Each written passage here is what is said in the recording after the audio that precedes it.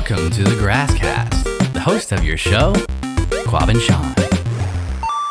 Game on. And welcome to the Grasscast, show about Gabe's life and everything in between. I'm Shawn.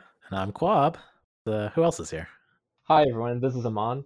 And I'm Kevin. Has anyone else seen Jet Li's The One? Yes. A long time ago? yeah. I don't remember any of it. Oh man. You don't remember the end scene where he's standing at the top of the prison and just fighting everybody and it pans out and that's the end of the movie somehow? It is amazing. As let the bodies hit the floor? It's some drowning pool type song from the 90s. Such a good song. It plays during Halo 2. You know, like Halo has like the classical sort of like music. I don't actually know what you call it. Yeah, the whole time. And then there's like one fight scene where like it starts playing like this rock metal song. And when I was a kid, I don't know if it would be the same as an adult, it might be different, but when I was a kid it felt epic.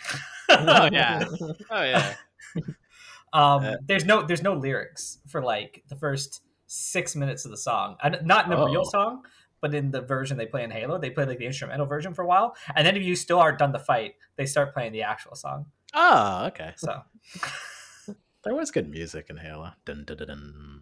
I'm just saying all the wrong songs. Actually, I think it was Papa Roach. That's how the movie ends. They do the one with Jet Li. I think it ends on Papa Roach. Last Resort. Yeah. Okay. That seems. Yeah.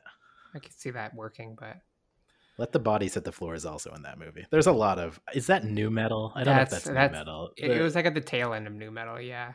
Yeah, the early 90s. It was a good time. Our guests are too young to remember new metal. You guys missed the era of new metal. Do you mean like bronze? Ahmad, that's old metal. Well, back then we called it new. This was before steel. It's like new Coke. It's pretty much the same thing. It's just it's marketing. Different formula, slightly different formula. I haven't seen you guys in a while. How you guys doing? How's the kid, Shawn? Good. Yeah, I have a little over 3-week-old daughter. I hear her crying a little bit in the background right now, so that's right on schedule. Yeah, you know, life is pretty much just feeding her, making sure is changed, and sleeping every about 3 hours. So that's yeah, it's little mini naps. It feels like it's you know, thing I would equate it to, I guess, is like studying for university exams or things like that, where you're pulling all-nighters and stuff. But you don't have to, when you're studying for an exam, like feed someone every 3 hours, or they would, you know, starve and need to go to the hospital. Like you don't have that stress hanging over your head. But stakes are a little different. Yeah, you know, you can decide like I'm gonna study a good solid 4 hours, and then I'm like, that's it, I'm gonna go to bed. But yeah, what if you were in university and you never pulled an all-nighter? What would you equate it to that? Someone who, you know, an all-nighter playing games? Like no, they were just, you know, yeah, you're just smart and working ahead, doing the required. No, you're misunderstanding. Oh, you just go in there with swagger and just like, I'm gonna. You study until it's 10 p.m. and then if it's 10 p.m. and you don't know all the material, you're not going to know all the material, and now it's time to go to sleep. That's very reasonable, but you know, the Shawn in that scenario thinks like, I need to study a few more hours just in case, because I want to get to that threshold. And yeah, you're not thinking about like, I'm not going to absorb that. You're just thinking, I'll absorb it now, and I'll try really hard to keep it. Just effort. Mm-hmm. Yeah. That's what happens. My effort is always rewarded.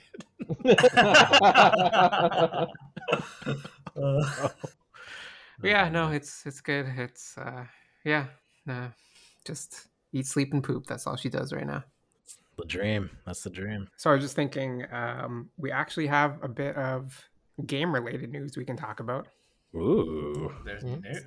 Yeah, I mean, so if you guys have been following at all, Microsoft recently purchased Activision-Blizzard for like $70 billion. I've heard Yeah. this. So this is escaped the bounds of just game news into like the world of high finance, because apparently this is a big deal. Apparently it was like 15 times bigger than the deal for Disney to acquire Star Wars. Really? It was Jesus. like almost 70 billion with a B. Right. Oh my god. It's banana sandwiches. I think it was 68 billion or something.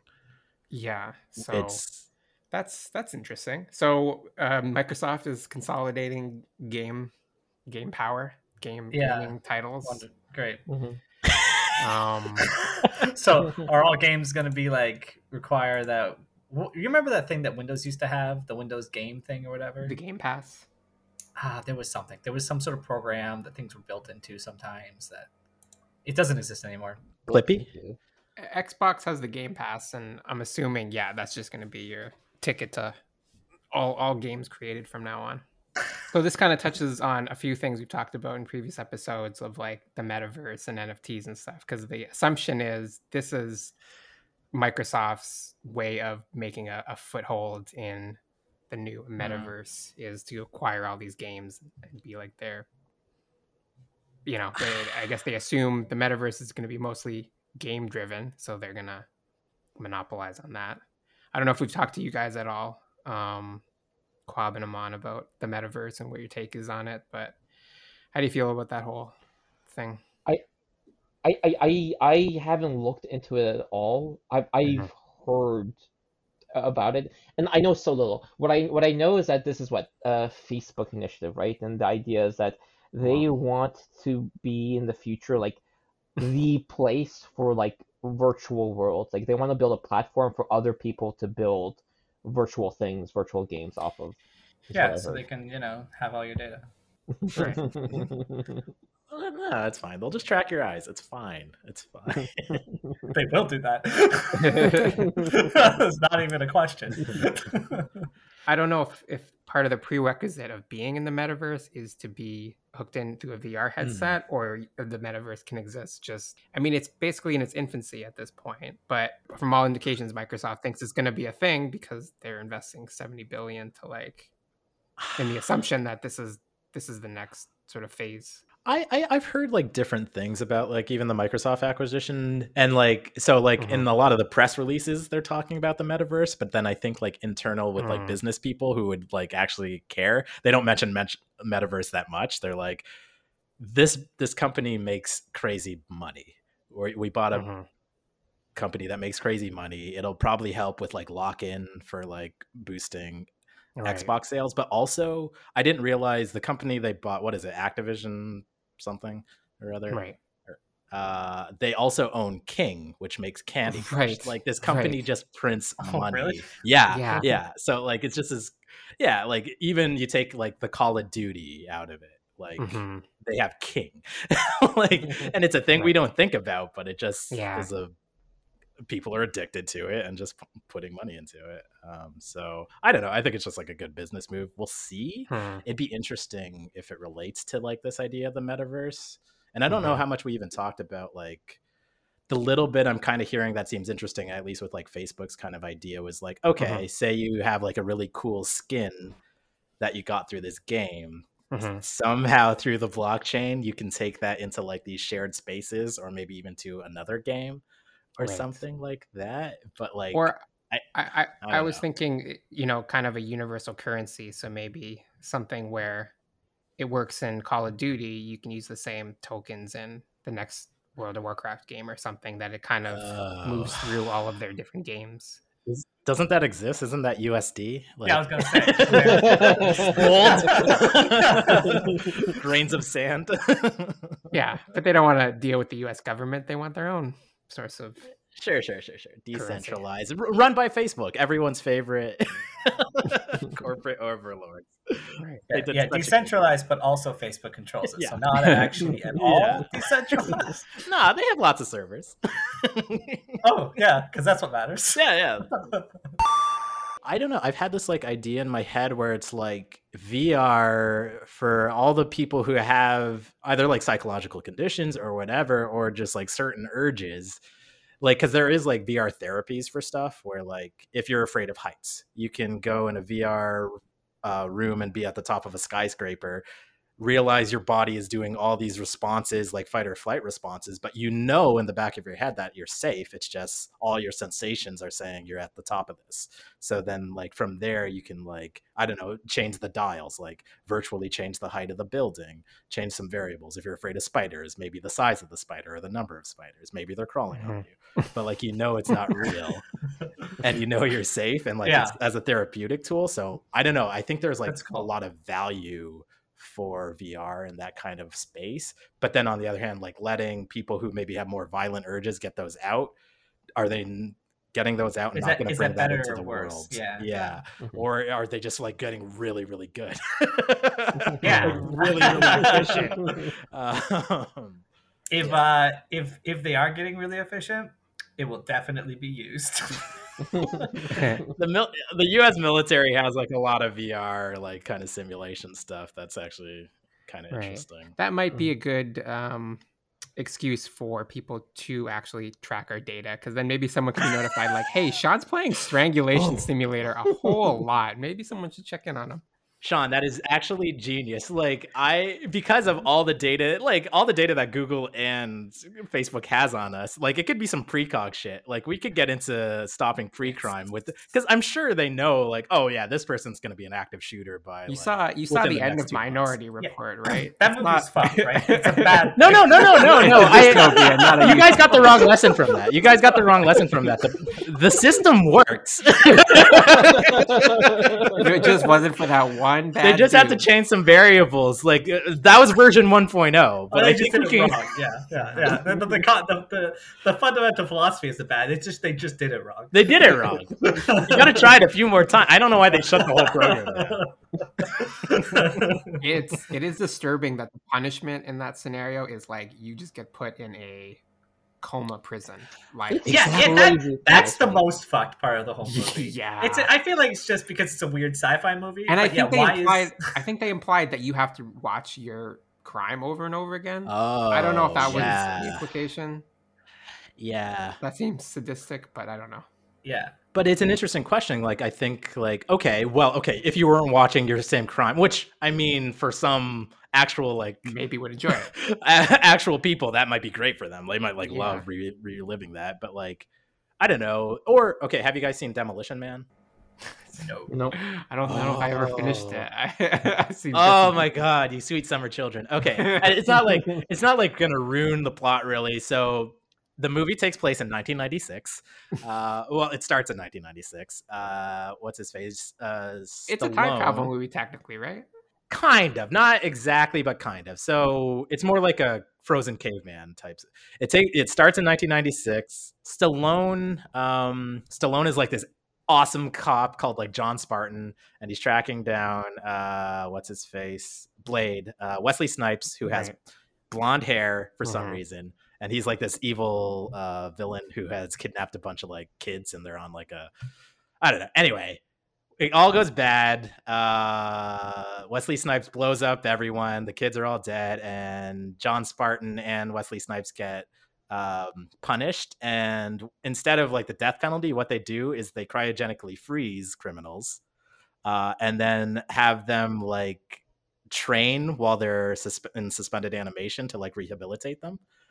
And it was an really interesting idea. But yeah, I'm not going to ruin any more of the movie. I think we should all just watch it. But like that idea of like, rather than just like throwing people into a prison and I don't know, they'll probably get worse before they come out, or like, could you use some kind of technology to actually rehabilitate folks? Yeah, that's fine.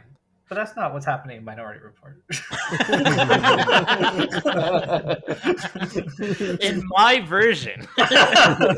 Guys, version 2.0 will be all about rehabilitation. Kaven, did you see the fourth Matrix movie yet? No. I'm sorry. We should have discussed it before. I was told it was bad, and I was like, well, I guess I won't watch it. Are we allowed to ruin it for you then? Yeah, that's fine. Sure. Okay. Do you care? I don't know. There's really nothing to ruin. I don't know. Not really. Okay, let's actually, this might be an interesting experiment. What do you think happens? If you were going to write the fourth Matrix movie, what would the premise be? If I was going to write the fourth Matrix movie? Yeah. Or what would you want to see? I guess. Is this in the future or not? Whatever you want. You're writing it. I'm writing it. Yeah, it could be a prequel. Right. Yeah, that's right. Yeah, where are you taking this? Let me see if I remember. The Animatrix was already the prequel, so you can't go in the past.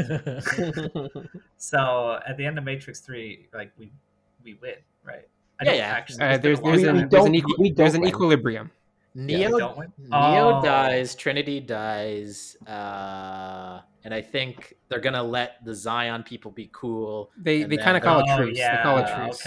They're kind of like, if people want to leave, we'll let them leave, but most people aren't ready. So okay, so then the Matrix 3 is, or Matrix 4 for me would be the Zion people are sort of trying to entice more people out of the pods, and then the robots figure it out and they try to blow them up, and then maybe it's like, most people die but Neo, and then Neo goes back into the Matrix, and wait, Neo's dead. Where did he he super died at the end of the first movie. I don't remember. It's been so fucking long. also he did a Keanu Reeves is in the Matrix 4, right? So he's not dead that. I mean, he could be a program. Okay, yeah. Neo doesn't die. Fuck it.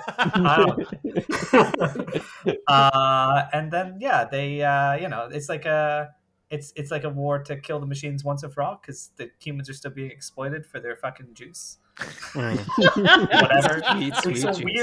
It's a weird universe that doesn't make thermodynamic sense. What are you talking about? What are you talking about? They need the energy from the people because there's no sun. Where do the people get the energy from? They get it from rocks. Yeah. You gotta spend money to make money. Yeah, man. I don't understand. You played engine games, right? They're getting that is an interesting point. Yeah. Have you never thought about that? It's never. They're getting it from the nutrient slurry of the previous humans. All the previous humans are turned into a slurry that feed all subsequent. Okay, but entropy is a thing. You can't just. I will say they're they should probably just do like geothermal. They can drill, but that is a good point. I think it's maybe just even the machines know it's not an efficient system and there's entropy, but they're like, we got to do this. It might be like climate change and humans. That's why they got Zion. Zion is, getting their geothermal, creating new humans, and then they harvest them all, turn them into slurry, and feed the next crop. Mm-hmm. Actually, that's a good. There's the plot for the Matrix 4, and then they realize that, and then they fight the machines and kill the machines, and we win the end. Mm-hmm. You know what? I think my Matrix 4 is just gonna. Well, Matrix 5 at this point is just gonna be like the machines are just doing it for fun. They don't actually need the energy. They're just sick. They're sick and twisted. Actually, speaking of that, my Matrix 5 would be like plot twisty. Like, the Earth is a big place, and we tend to just be the same spot on the Earth. You find out like half the world just fine. There. And wait, there's people over that small city there that are being harvested for energy. Nice. Have you guys ever played or heard of the Metro books? Yeah, I've heard of them. I haven't played them, but I kind of know what the dealio is. But you can explain it. It's like it's a series by a Russian author about surviving the nuclear apocalypse in the metro tunnels of Moscow. They made a game franchise out of this, right? Yeah. I know them because I played the games. Mm-hmm. Okay, I'm saying this because it's relevant, but it is going to be spoiling the series. Okay, that's fine. Okay. Spoiler warning. Yeah, there you go. So the whole thing is that like you're stuck in these metro tunnels, and there's plots about like mutants who are like there's evil mutants who constantly attack people, and humans barely surviving. And the surface is all irradiated everywhere. So you have to live down here. And then there's like mutants that maybe aren't evil and maybe are intelligent that people kill anyway. Ooh. And then there's like that thing. And there's also like a lot of like, humans are just assholes who constantly kill each other, even though there's not a lot of us left. Most of the metro is just war. Money is bullets. You buy things with bullets. So it's not good. It's not a good universe. At the end of the book, the thing that with Amon basically happens. They learn that Moscow, the city, is heavily irradiated because it was bombed to high hell. But if you get out of the city's outskirts, it's actually fine, and you can live there. That's hilarious. And it's actually supposed to be like I guess it's supposed to be like a metaphor because I don't live in Russia, but I've been told this. Moscow and the Russian government are very, I guess, disconnected from the environment around them, according to the author, and they're fighting the seemingly endless war with an enemy that doesn't exist. Which is also part of the game, is that your main friends at the end, you learn, are perpetuating the war. The war's never going to end because they keep arming the sides that are losing, and they do that because they think they have to, because they think they're still at war. They think the government is still giving them these orders, and that like America is still trying to kill them. Which is supposed to be like the Russian government is still fighting the West or whatever, but like it's just in Moscow that this thinks if you leave Moscow, actually nobody else gives a shit. So even other parts of Russia are like, what are you guys doing over there? That's I don't actually know how close that is to real life, but that's like the idea of the book. Yeah. That's really interesting. I think that like has analogies to literally every conflict. War's stupid. Can I go on the record and say war's dumb? We shouldn't do that. Yeah. But yeah, so Amon, you can write The Matrix. It'll be acclaimed. Nice. You did it. So New Matrix takes a weird twist where they decide, hey, let's just bring Neo back. We'll just reanimate him because he was a cool guy and we want him in our new Matrix city. We can do that? That's awesome. Apparently, yeah. They just figured out how to recreate Neo. Can we do that more than once? What's that? What was it? The machines... Well, okay. Well, Kevin, we'll say the movie starts, and I think do you remember episode 3? No, I just want to say no. Episode 3 of Star Wars. You definitely remember that, right? They like Anakin to Darth Vader him. They're like, we have the technology. I don't know. He's and whatever it is, we can do it. Yeah. Okay, but why? And because they figured out that he's a super, like, he's like a mega battery, apparently. Yeah. So he's like, so going along the lines of your thermodynamic sense, they they figured out that Neo has some super sweet energy, and they need that energy. My understanding, it was more like he's like the kernel. Him and Trinity's love was like what made the Matrix stable. I think he was like a stabilizing agent. Otherwise, like without a Neo or a Trinity and their love, the Matrix batches were just dying. I don't think understanding. They had that. That's my interpretation of this movie. That was no, they were saying he was a super sweet because the machine started infighting because they had the truce.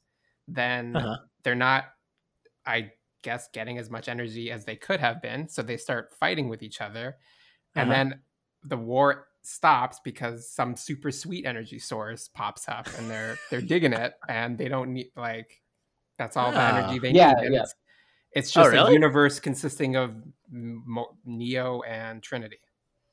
Yeah, like the main reason there was even infighting between them, they were saying, is that there was scarcity. There was scarcity in energy, and having Neo fix that scarcity. Yeah, okay. Maybe I just interpreted it in my own way to make it make sense, where it's like, right. I didn't know he had super sweet If you take energy. that logical leap about, okay, Neo is the ultimate energy source, so we have to make a matrix that satisfies him. So yeah, okay, so we just make him happy, right? Well, they want to make him like whatever, just kind of blissfully unaware. Yeah, they just want to make him dull and just kind of going through life. Yeah. So they sell him the premise that the Matrix, the thing that we're all familiar with in the real life, because they decide, let's get meta, and they're like, okay, the Matrix was this video game, not a movie. It was a 3-part video game that Neo made, and he thinks he made the characters Neo and everything. Like, there's another Neo that's not him that exists in this Matrix thing. This is very confusing. And then they have this one scene where they're debating like how they debate how are we going to make a new Matrix in the new Matrix. Yeah. Yeah. They like, even say like I don't want to make the Matrix, but Warner Brothers is making us make the fourth Matrix. That's crazy. They're basically like just winking at the. Yeah, what I did like about it is like I guess it does kind of start with like it's kind of another riff on the original scene from the first Matrix, with like different characters like watching like a scene that looks like the original scene from the first Matrix. And then it goes into like, okay, we see Tom Anderson, developer guy, developing stuff at his game design company. And for me, the movie would have been way better if like we had a question.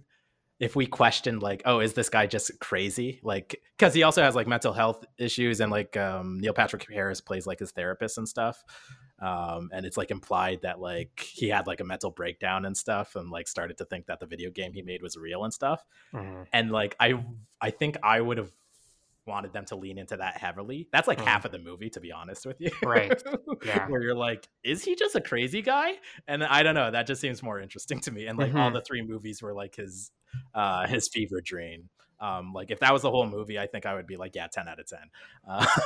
Or even if they ended it like with a question mark, but they end it and they're like, nah, dog. This is the Matrix is actually real. The only things I kind of took away that I liked about it, there's some interesting like technology that they kind of, it's a little bit of a leap forward, so things are progressing. So now there are machines that are coming onto the human side. So there's like more of a coalition. There's like where like there's an algorithm, but he wants to be in the real world. So he kind of, if you remember in the third movie, they like the main. Oh yeah, the baby face little drones. Yeah, they're making like a physical representation in the real world. So like machines start to use that technology to like to represent themselves in the real world, which is interesting. A lot of like things like that. But I mean, the action was okay, hit and miss. That was probably my main complaint, is like the action was like a slight step above like a CW show, like Arrow or something. And when you come to the Matrix, you want like your brain to be melted by like some visuals you've never seen before. I want them to spend insane amount of monies building their own freeway, because they can't, they're going to blow up this freeway and a ton of cars on it. And it needs to look amazing. Yeah, and it needs to look amazing. Like, like the real freeway. So instead of the architect, they have the analyst, which Kwab mentioned. And so there's a scene where like, apparently it's like not even bullet time anymore. He can just like interact with people as they're doing this like one. It's like the scene like this Neo's trying to like stop a bullet from hitting Trinity, and the whole time he's just like walking around him, like talking to him and messing with him and stuff. It's a very weird visual effect. They even call it out like earlier in the movie that they call it like we need a new like bullet time, and then like even the bad guy, when he does his whole trick, he's like, I saw how you like you did this thing that was crazy. You just moved faster than anything else. And they're like, okay, well, I'll just do that now. There. No, great. I'll just do that to you. But even better. Yeah. You just had to think of the trick. That's all you needed to do. Yeah. I don't know. And there's new Morpheus, because apparently real Morpheus canonically died in a video game adaptation. Yeah, Matrix Online. So, oh god, this sounds so weird. They voted to kill Morpheus, the monsters. The actual actor who used to play Morpheus, I thought, I heard there was something that he wanted to play the character and they didn't want. Oh, really?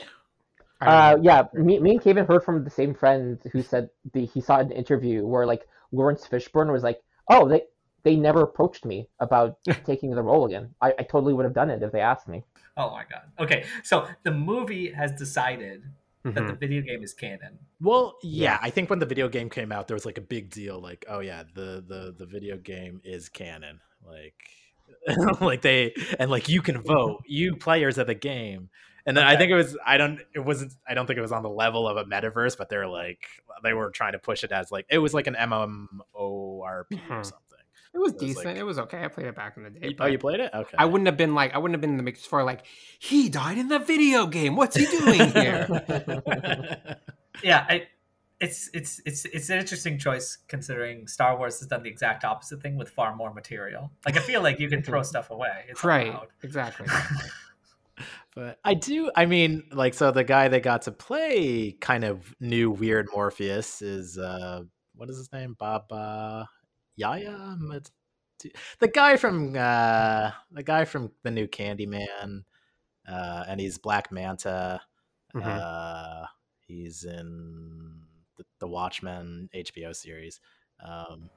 Isn't it Watchmen? I haven't seen it. Oh, that one's good. Yeah, it's a good one. Yeah, he's a really good actor. Mm-hmm. And it was, he's doing the best he can, but it was just like a weird character. Because it's not quite Morpheus. It's like Neo's programmed version AI of Morpheus mixed with Agent Smith. Yeah. And it's just like, okay, I guess, sure, whatever. We're just throwing stuff at the wall. Let's Basically, he was sassy Morpheus. He was sassy Morpheus. Yeah, he was extremely sassy Morpheus. He was very fashionable. All the other like crew, like, so yeah, there's always Morpheus Trinity and then the other people on the ship or whatever who go into the Matrix. Like the crew, like in the first movie and even in the sequels, they were so slick. And I don't know if that's like nostalgia or just the outfits and like the weird leather and sunglass dungeonness of it all. But like there was my probably favorite character from any Matrix movie is Switch. Does anyone remember Switch? Yeah, she has like 3 lines and it's the best. Is she the white-haired girl? Yes. Yeah. She dresses all in white. Everyone else is in like black and these dark colors. And she's like... I do think I remember one person who dresses all in white. Yeah. And she has the best line in any movie ever. And it's not like this. Not like this. It's the best death scene ever. And it sticks in my brain, and I think about that moment like, I don't know, way too often. But there was no Switch. There's no Switch in this movie. Like, just give me a kind of Switch-like character. So they're all just dressed in their normal just the fashions were. It didn't take me to like another cool, slick world, and maybe that's just me being a jaded person.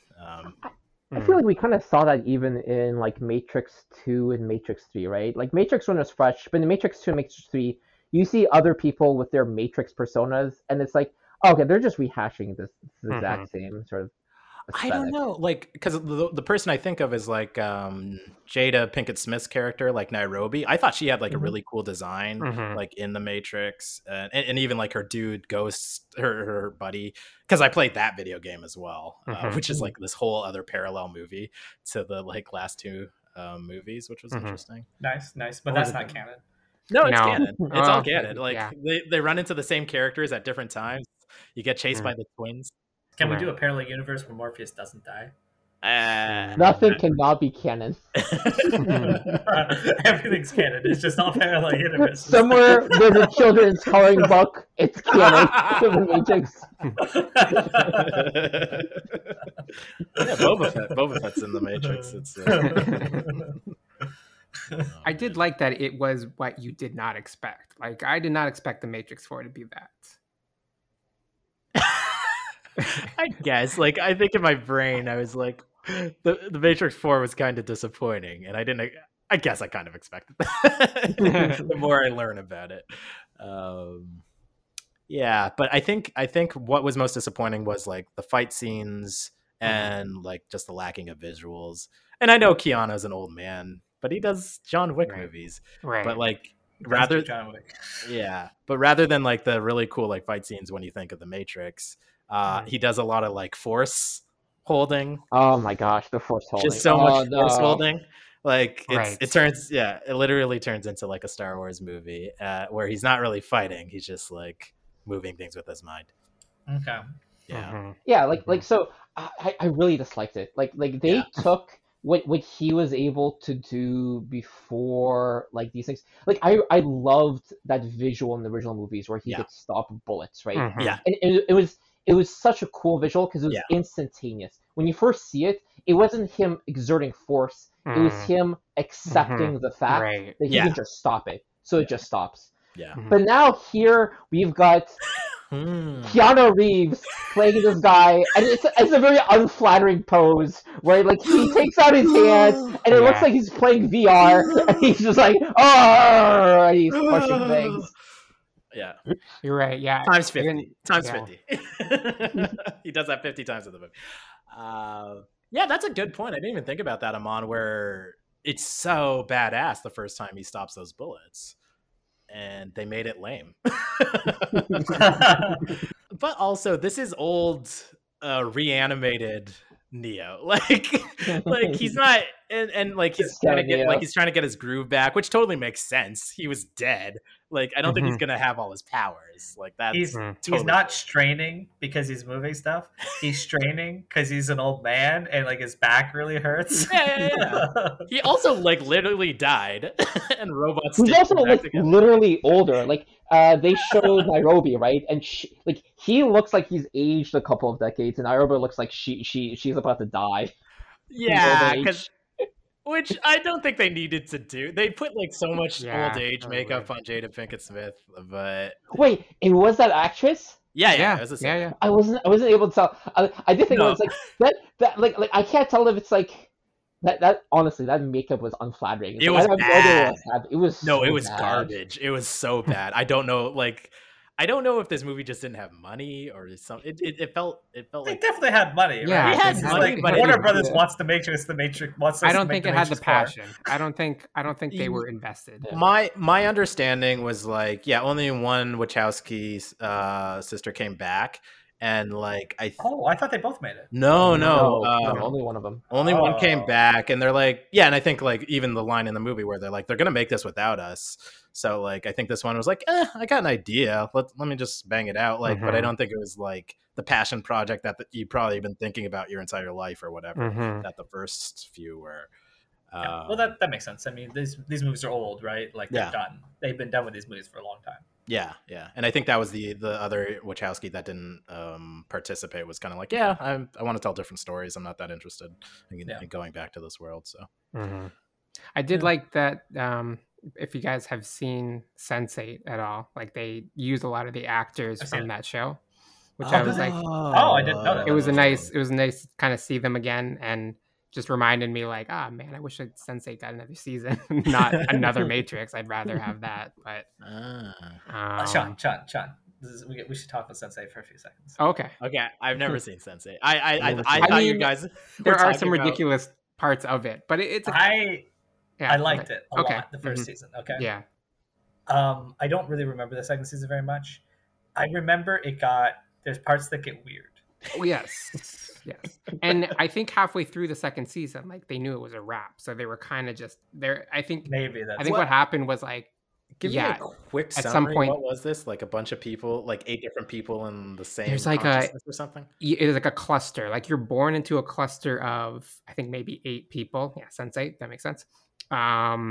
And so you're kind of like just all born at the same time, and that puts you in this cluster. And so now you're all kind of neurologically linked for the rest of your life. So like somebody may have a delicious Italian meal, and all of a sudden you'll smell that food.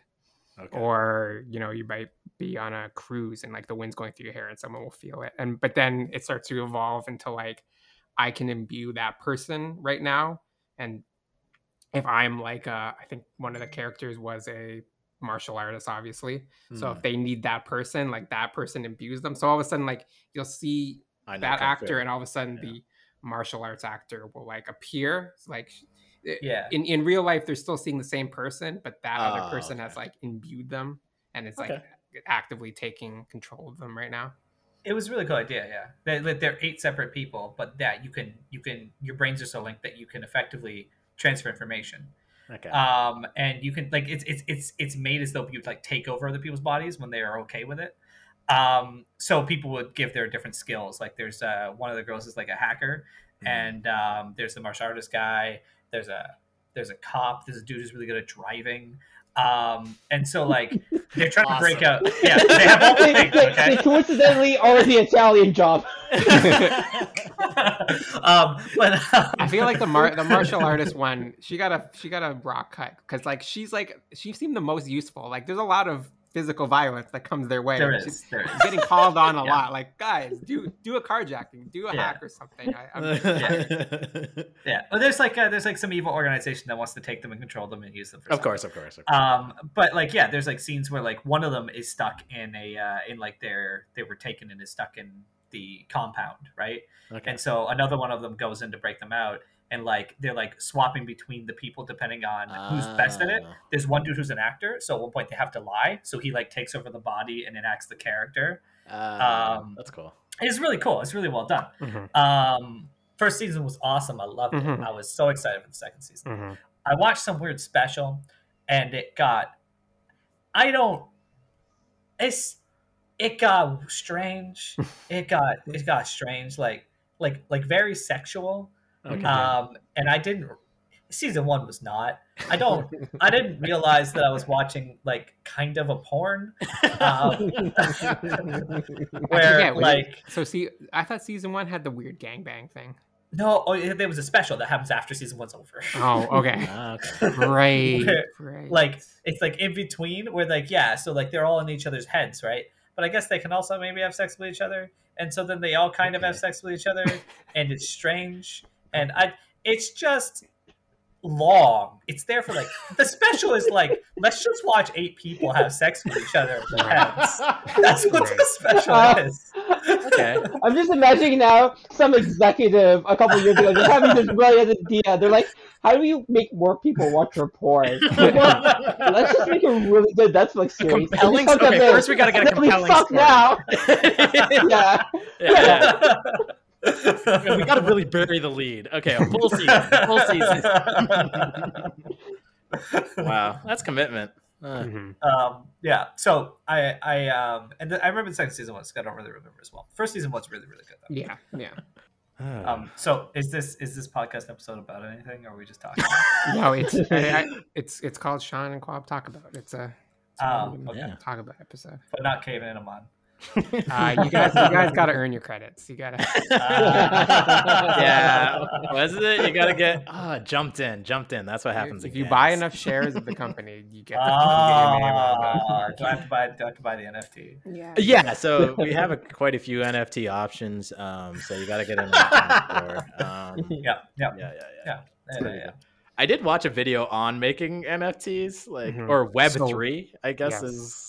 The rapping. I've now heard that phrase. Yeah, Web3, baby. I haven't. What is Web3? I only know it in relation to NFTs. They're just roping in NFTs and probably Meta and all that stuff. I think it's like crypto, specifically things that are run on the blockchain or distributed apps or something. I think that counts as Web3, but I don't know. It's like the big marketing term for there was Web 2.0, which was like interactivity. Like I thought that was stuff. I think the web was just around. No, there's like the original web, which I think was just 2.0. Yeah, Web 2.0. Single page apps and single sign on and all that bullshit.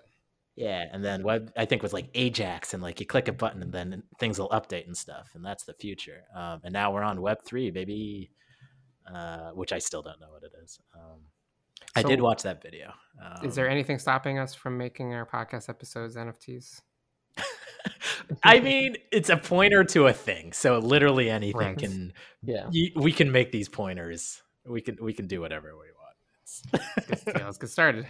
Yeah, but I was specifically seeing one about. I mean, at least you have artistic abilities, Kwab. You could make an art collection of NFTs. There are pixel art ones. I mean, who knows? It's not a high bar, it seems. I wanted to say, I've been interested maybe to try to get into.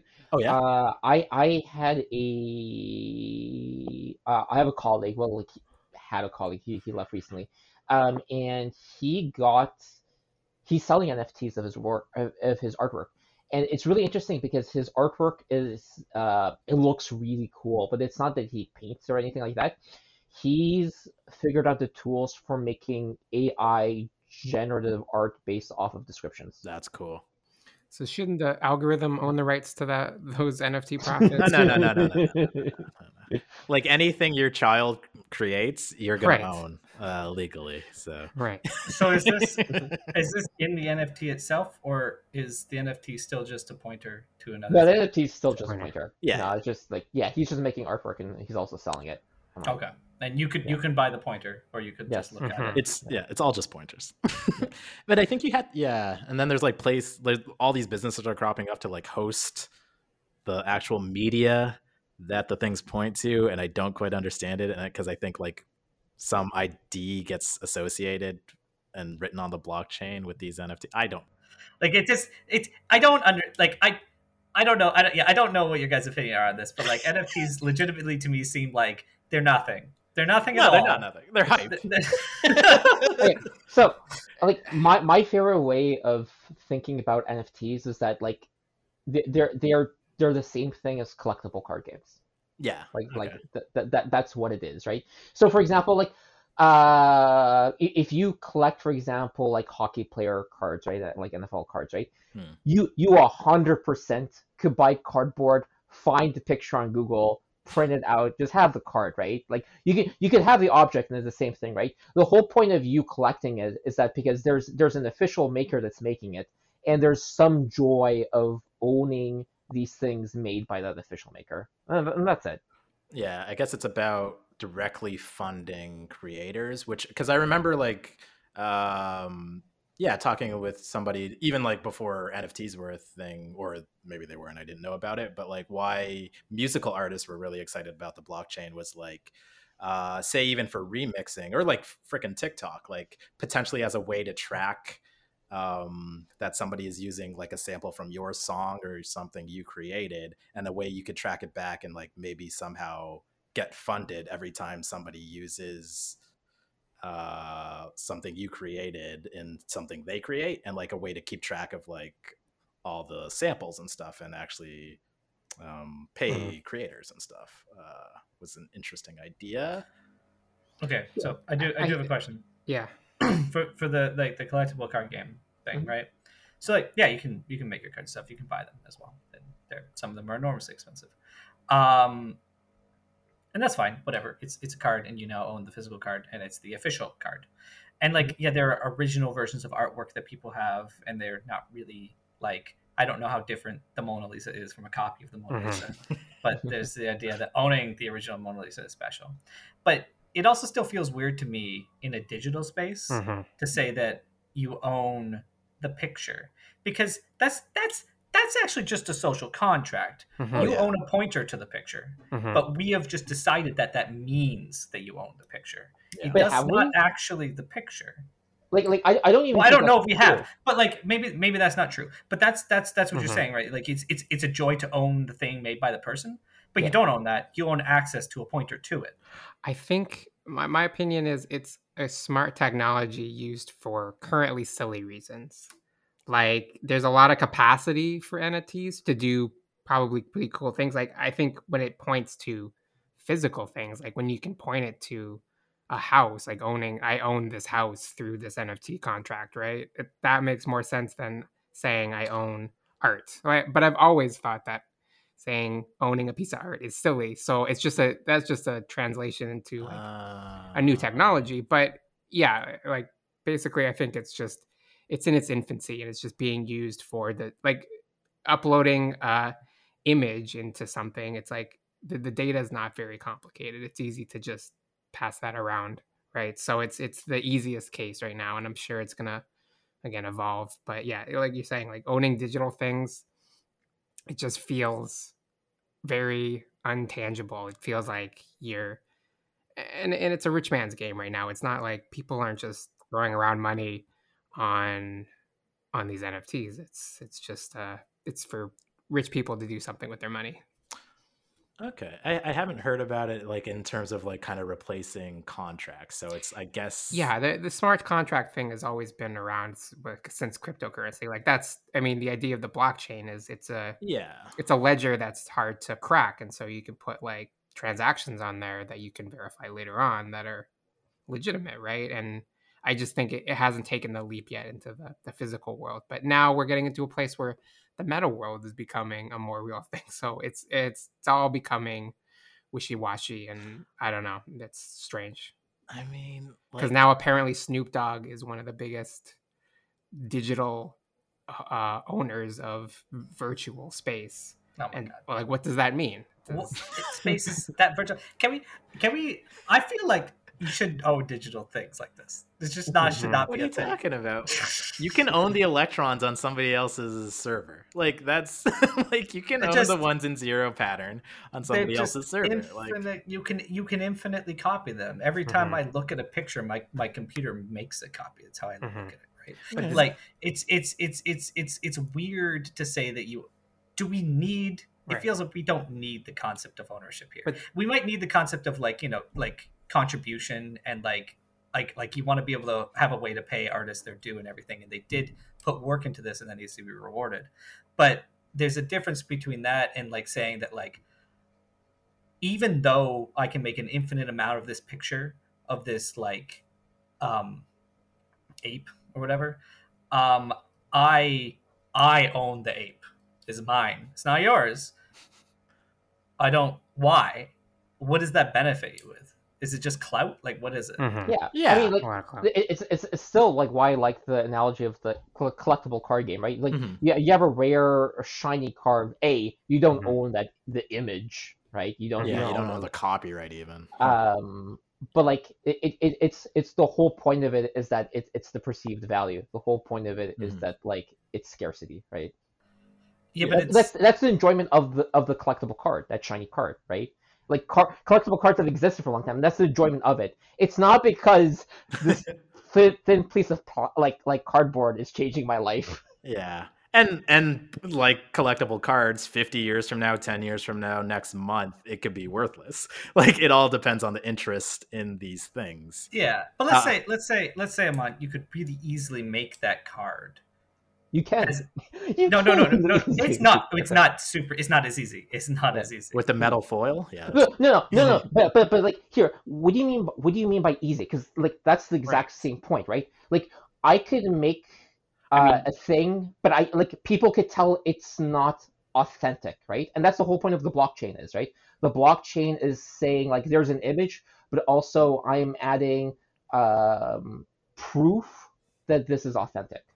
And that's all it is. I don't know what that means in this scenario. Authentic. You know, back in the day, I would play like Magic and get a crappy Magic card and glue like a really valuable, expensive, good Magic card onto it. And who's to say I can't use that? Well, that's fine. You can do whatever you want, but that doesn't like it. I guess what I'm saying with the cards is that they are physical objects that physically exist, and they needed to be manufactured. And you could pay an enormous amount for a specific picture, which doesn't cost more than a different picture of a card that would be a lot cheaper.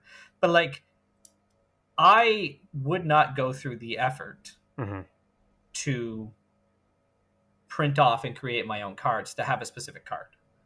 I just wouldn't do it. But I would go through the effort to click a button on the computer to then have a particular monster in a game or whatever. There is a level of effort, and it's not, maybe it's easy, but it's not zero. Whereas on a computer, it is effectively zero. The amount of effort I need to expend to use the thing is the same amount of effort I need to expend every single time. Like there's no making of the thing. The enjoyment of the collectible card isn't like necessarily because the object is a nice craftsmanship of an object, right? These are often even like the NFTs cards. They're like shitty printed out cards, right? Like the enjoyment of it is that you know for a fact that it's authentic. You know for a fact that it's rare. That's the enjoyment of this object. Maybe I just don't like the idea. It's not the image. What makes it authentic? Right. Yeah, this is very philosophical. It's really, digital scarcity feels like an oxymoron because it really digital, does. Why can't you just? And scarcity isn't a good thing. It's a consequence of a physical environment. I don't want to bring it into the digital environment. Well, I mean, just like the Matrix, this goes back. There's energy, right? Like, like eventually we'll run out of energy. It takes a certain amount of neos to power all of this stuff. But it goes back to the old argument of like how the record companies being mad at people for just copying music. Like why is that? Why there's no effort in you reproducing digital music, So why are you charging us like $20 a CD? I mean, CDs are still, they have physical costs and everything, but when they pretty much went all digital, like it's very hard to keep justifying that cost, right? So yeah, which drive down the cost a lot, and there is a cost that people are willing to pay, because I feel like most people now don't actually they do pay for music again, but we pay a significantly lower cost than we did when the option to just steal it was not on the table. I feel like you're paying the people are paying more for the platform than the actual music. Yeah, right? Yeah, because paying it for access. Like even historically with music, that was the shift from form factor. So like from LPs to cassettes to CDs, like there's people who would like an album, they owned it in vinyl, then they owned it in like every single form factor that you could, and that's how the record company made money. So like they were incentivized to continually come up with new new form factors, just so you would buy the same catalog over and over again, right? And it's interesting, this shift towards kind of renting music and not owning it anymore through like streaming services. But like that, and I'm trying to relate that to NFTs, where if we talk about the platform, whatever these things are built on Ethereum, if we shift away from Ethereum, again, these things are not going to have value. But like, does anything have value really beyond like a song or an album? Like, I don't know. But like, will you even be able to access this NFT that you paid money for 20 years from now? I can probably track down a CD player 20 years from now, dust it off, and like play some my new metal favorite hits, or big shiny tunes. But what if there's I don't know. What if there's a disagreement in the blockchain too, right? Because like the blockchain is very hard to hack, but it also like initial input, there's nothing you can do about. And like there have been cryptocurrencies that have forked because they don't agree with the initial input. Oh. Like I learned recently that the reason there's an Ethereum and an Ethereum Classic is that the original fork of that was somebody hacked into Ethereum and successfully stole like $17 million worth of Ether. And then the people, and they stole it from like the people who made Ether. So the people who made Ether decided that didn't happen. And they hard forked it. So there is two of them. Ethereum Classic is the one where the steal was still successful. Ethereum Classic. That's a great name. Yeah. So what if there's just a disagreement with who owns the thing, right? Like what if on two different blockchains there's two different NFTs that point to the same artwork? Well, it still has to rely on community agreement, right? If they forked it and people were like, no, fuck you, then it wouldn't have worked, I think. Yeah, but that just seems to be what it is. That is a community agreement. We have all agreed that you own this thing. I mean, that's really ownership in any sense. Yeah, I know, but I don't really know what the NFT does to change that. It doesn't add the idea of the agreement. We all already agreed. I think the idea is like the digital blockchain eventually should be more ubiquitous. It's not sitting in the bank, the office of the Royal Bank, or it's should be more readily accessible, more globally accessible. That I think the idea is it's just. And you can write more to it. Like it's not like a contract that you sign and then you put in a filing cabinet and hope the building doesn't burn down, right? It's something that exists outside of a single building that you can write even logic to, right? I've heard things how like you program smart mortgages that like automatically transact, and it's all of that code and that logic is written onto a part of the blockchain, right? That's not. Yeah, changeable. A smart contract is cool. It is actually weird, the idea of not changeable. I do feel like we need to come up with a way to officially edit something, right? Especially with like logic programs, right? Like what if your contract executes something that you didn't think it was going to execute? You have a bug. Yeah, like because like this is based off of like real life pen and paper financial ledgers, right? And financial ledgers, what they do is that they do not edit. Like if there was a mistake, like if you accidentally overpaid $100, you do not go back and why erase that? You add a new record that is, we're going to pay that back. Okay. Yeah. So you would have to edit your bugs later in the chain. Mm-hmm. Yeah, you'd have to do the reverse operation. There just have to be some sort of way to do that effectively. Right. Yeah. Mm-hmm. And I think this is why these cases haven't taken off fully, because there's a lot of things to consider, obviously. But I think the simplest case of owning a digital piece of art is it's so rudimentary that's the kind of killer app that kind of took off. It's easy to do. It's just the thing that I'm I guess struggling with is, and like not that you can't do things with smart contracts, and like in crypto is cool. I guess in the particular weird world of pointing to an object, Mm-hmm. I don't know what that code fundamentally adds Mm-hmm. to our agreement. Like if you want to buy a digital picture, Mm-hmm. pay the artist and say you own it, and the artist says you own it, and we all say you own it, then you own it. You don't also need code to also say that. And if you get rid of the code, if you get rid of the social agreement that we all say you own it, the code doesn't override it. So what does the code add to the table? Well, I mean, like the code adds, like, if it tells everybody. It's the actual. It's the actual signature, right? Like if I go to you tomorrow and say, like, I bought this painting from Kwab, and it's a Kwab original painting, and you're like, what's the proof? And I show you like a text file I wrote. This is Kwab gave this. You'll be like, are you dumb? Like anybody could have typed this onto a text pad and saved this as a text file, right? Mm-hmm. Like the whole point is that, like, this is a file built on this ledger that cannot be forged because it can be verified within the system. And I think it's just a signature. It's a signature. Yeah. It's a signature. And It's a digital signature. I think It's a digital signature.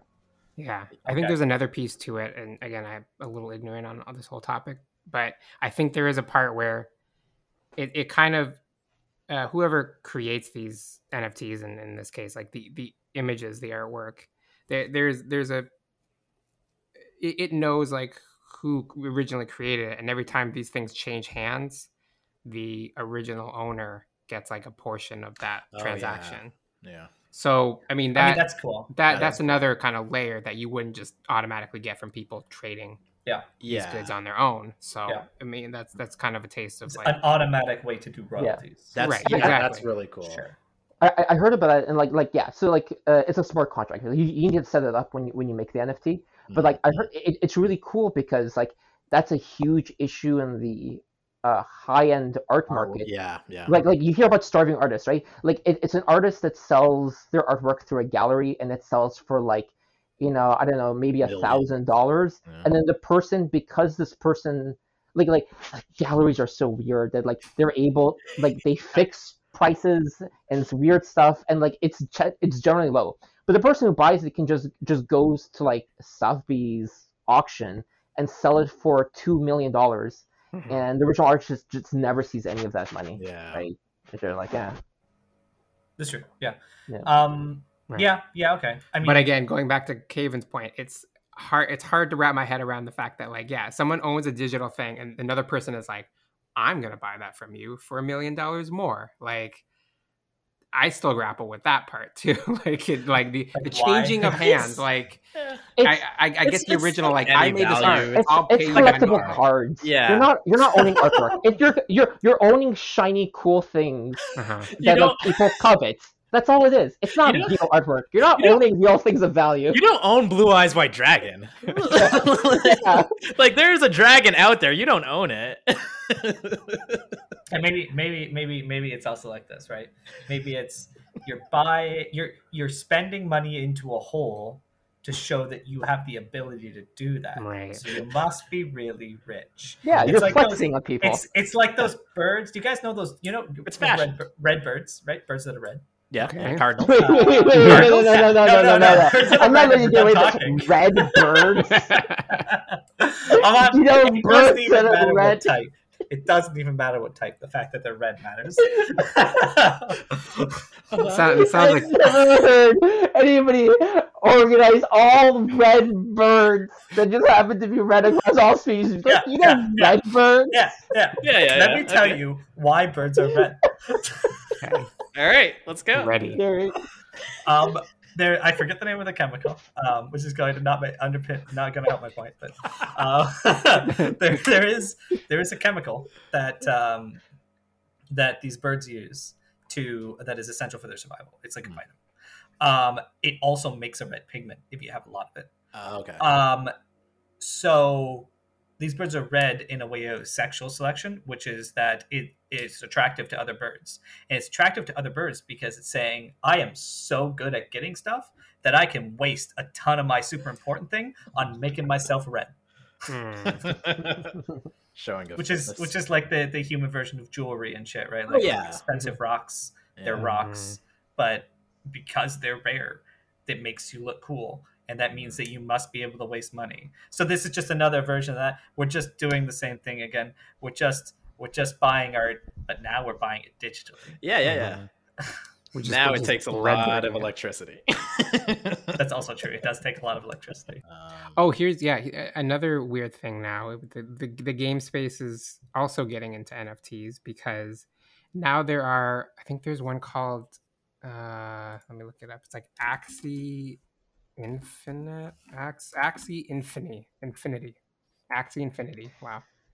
Yeah. So title? I don't get this idea.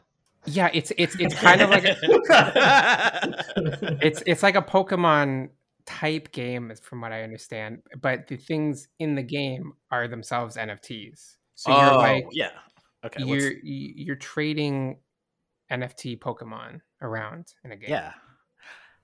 So you're trading Pokemon in a game, but also it's on a blockchain now. That makes sense to me. To my mind, this only makes sense because of the hype, right? Like, what is an NFT? Like, an NFT is providing providing proof that it's original, it's providing scarcity. Mm-hmm. You write a video game, you can enforce this in your video game automatically. Yeah. You don't need to use Ethereum to do what these things are doing. You have a database, and you're just the source of truth for everything. But now you can sell you can sell your awesome Pokemon in this one game to somebody for $1 million, and they'll enjoy. You can hope that someone will buy because of the hype your Pokemon. But I could build my own market, right? Like, I could build my own shop to let people trade that money. I think that's the goal, because this is actually like an issue with there's actually a really good like couple of videos on what is it, Roblox. Have you guys heard of Roblox at all? I've heard of it. Yeah. Mm-hmm. Okay, so it's pretty like, when you talk metaverse, it's probably gonna look like Roblox, and it's gonna suck.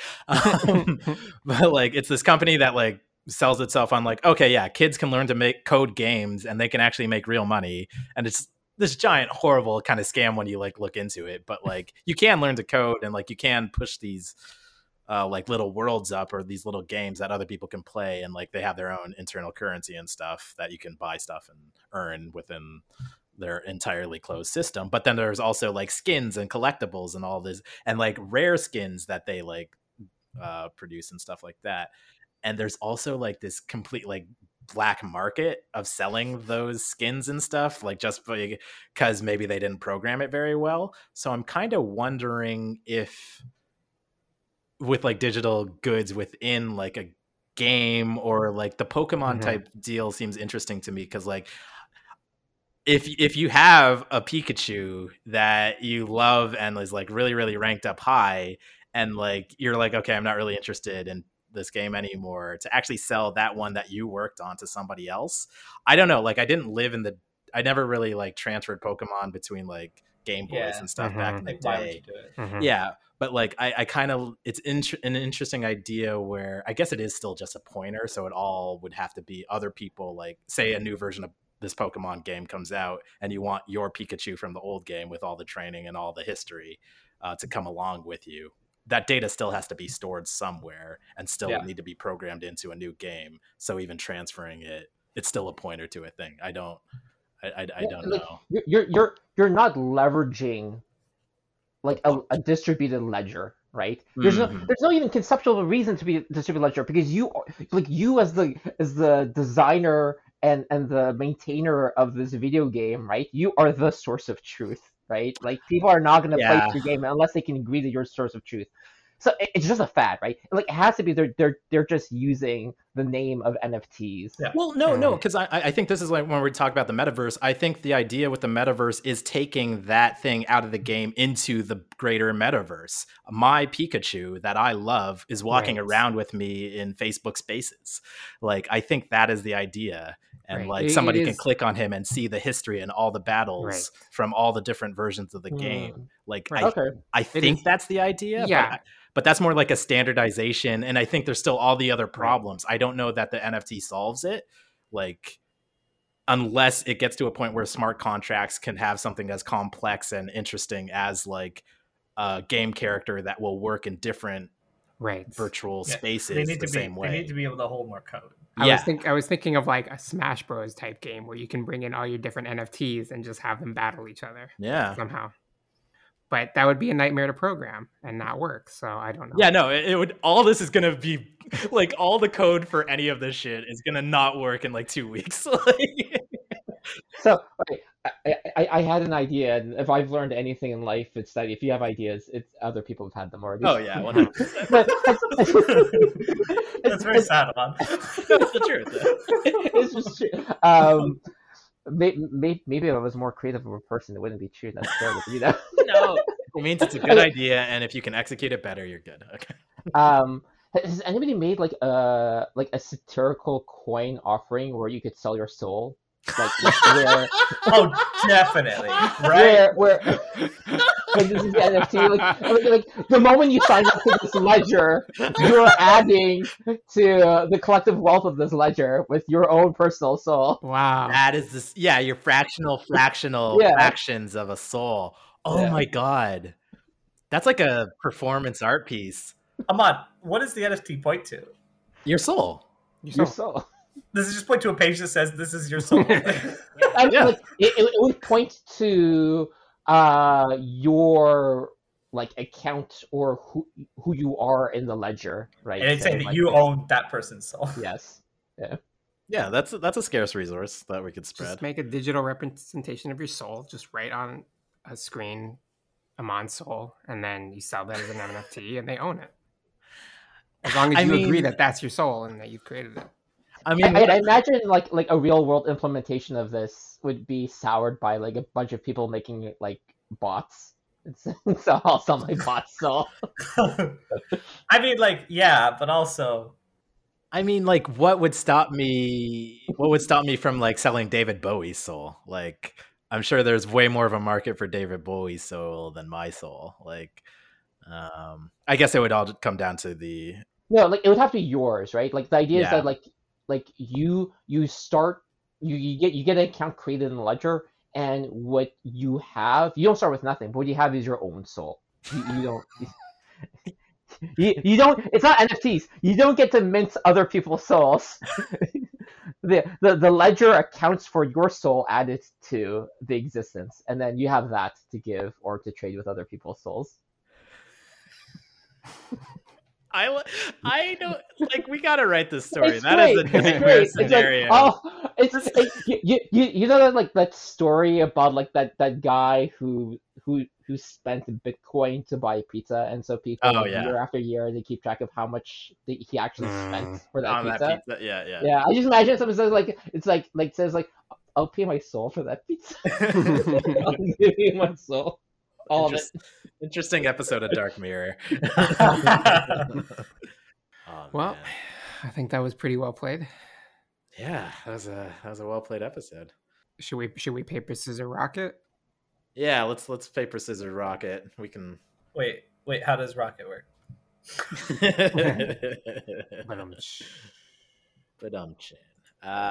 Okay, I'll go against Aman. So I need to put in what? Okay, so I've got my answer ready. You doing one letter? What? No, are we doing one letter? One capital letter? I wrote out the whole word. Why? What are you saving space here? You can't hear the typing. You gotta be efficient. All right. I got the whole word. All right. So who am I going against? You're going against me. You called me up. Okay, I'm going against the Mon. Is this how wrestlers go? Wrestlers talking loud next to you, say, who am I fighting? Who am I going to fight? All right, the people's champ. All right. Kwab versus Amon. And 3, 2, 1, go. Rock. Oh, both. Okay. Yeah, the people's champ. All right, round two. All right. Yeah. I've run it. Got it. What strategy will we take? Okay. Shit. I went. Whoa, that was a pre. Oh, you typed it. Okay, well, I did have mine ready. Yeah, I was waiting for this sure. Anyway, rocks beats my scissors. All right, Kevin, you got your. Sure, I'm ready. Okay. 3, 2, 1. Oh. Hey. All right. Paper destroys his rock. All right. Shawn versus Amon. Down to me and Amon. All right. Let's go. And, you ready? Yep. 3, 2, 1. And Shawn wins. All right. How do you want to sign off? Yeah. I don't know if Amon has ever signed off. Yeah, I was just thinking. I want Amon to sign off, telling us about his great new NFT product. Yeah. Okay. Elevator pitch us something we've never heard before. Wait, it's gonna make us all trillionaires. Something brand new that you've never heard before. So you want me to slide it off? We're also just all going to go in on this now and become trillionaires. Exactly. Your job. Yeah. Yeah. In your best infomercial voice, sell us on the latest greatest NFTs. All right. So yeah. All right, guys. Have you heard of Bitcoin? Yeah. Played. Done. Boring. Nobody uses it anymore. They just hoard it. It never gets transacted. Ethereum is a time of the past. All right. The new Microsoft Overlord Bitcoin coin has been made yet. Let me tell you the new upcoming coin that everybody's going to be selling. Your soul. So join now at yoursoul.com. There's only a small initial transactional fee of 20 Bitcoin. It's like offload your unimportant coins and get on the ground floor of this Bitcoin. Sell your soul to whoever you want. Sell your soul to the pizza guy. Sell your soul to the subway person. Gift your soul to a random person down the street. Get it now while supplies last. Makes a great Valentine's Day gift. Yeah. For that special someone. All right, perfect. Oh, and for your special someone, you can also break it in half and keep some of it for an even more special someone. Nice. Just say that you sold at points to the pizza guy. Fractional soul. Wow, this is great. All right. I'm sold. Well played.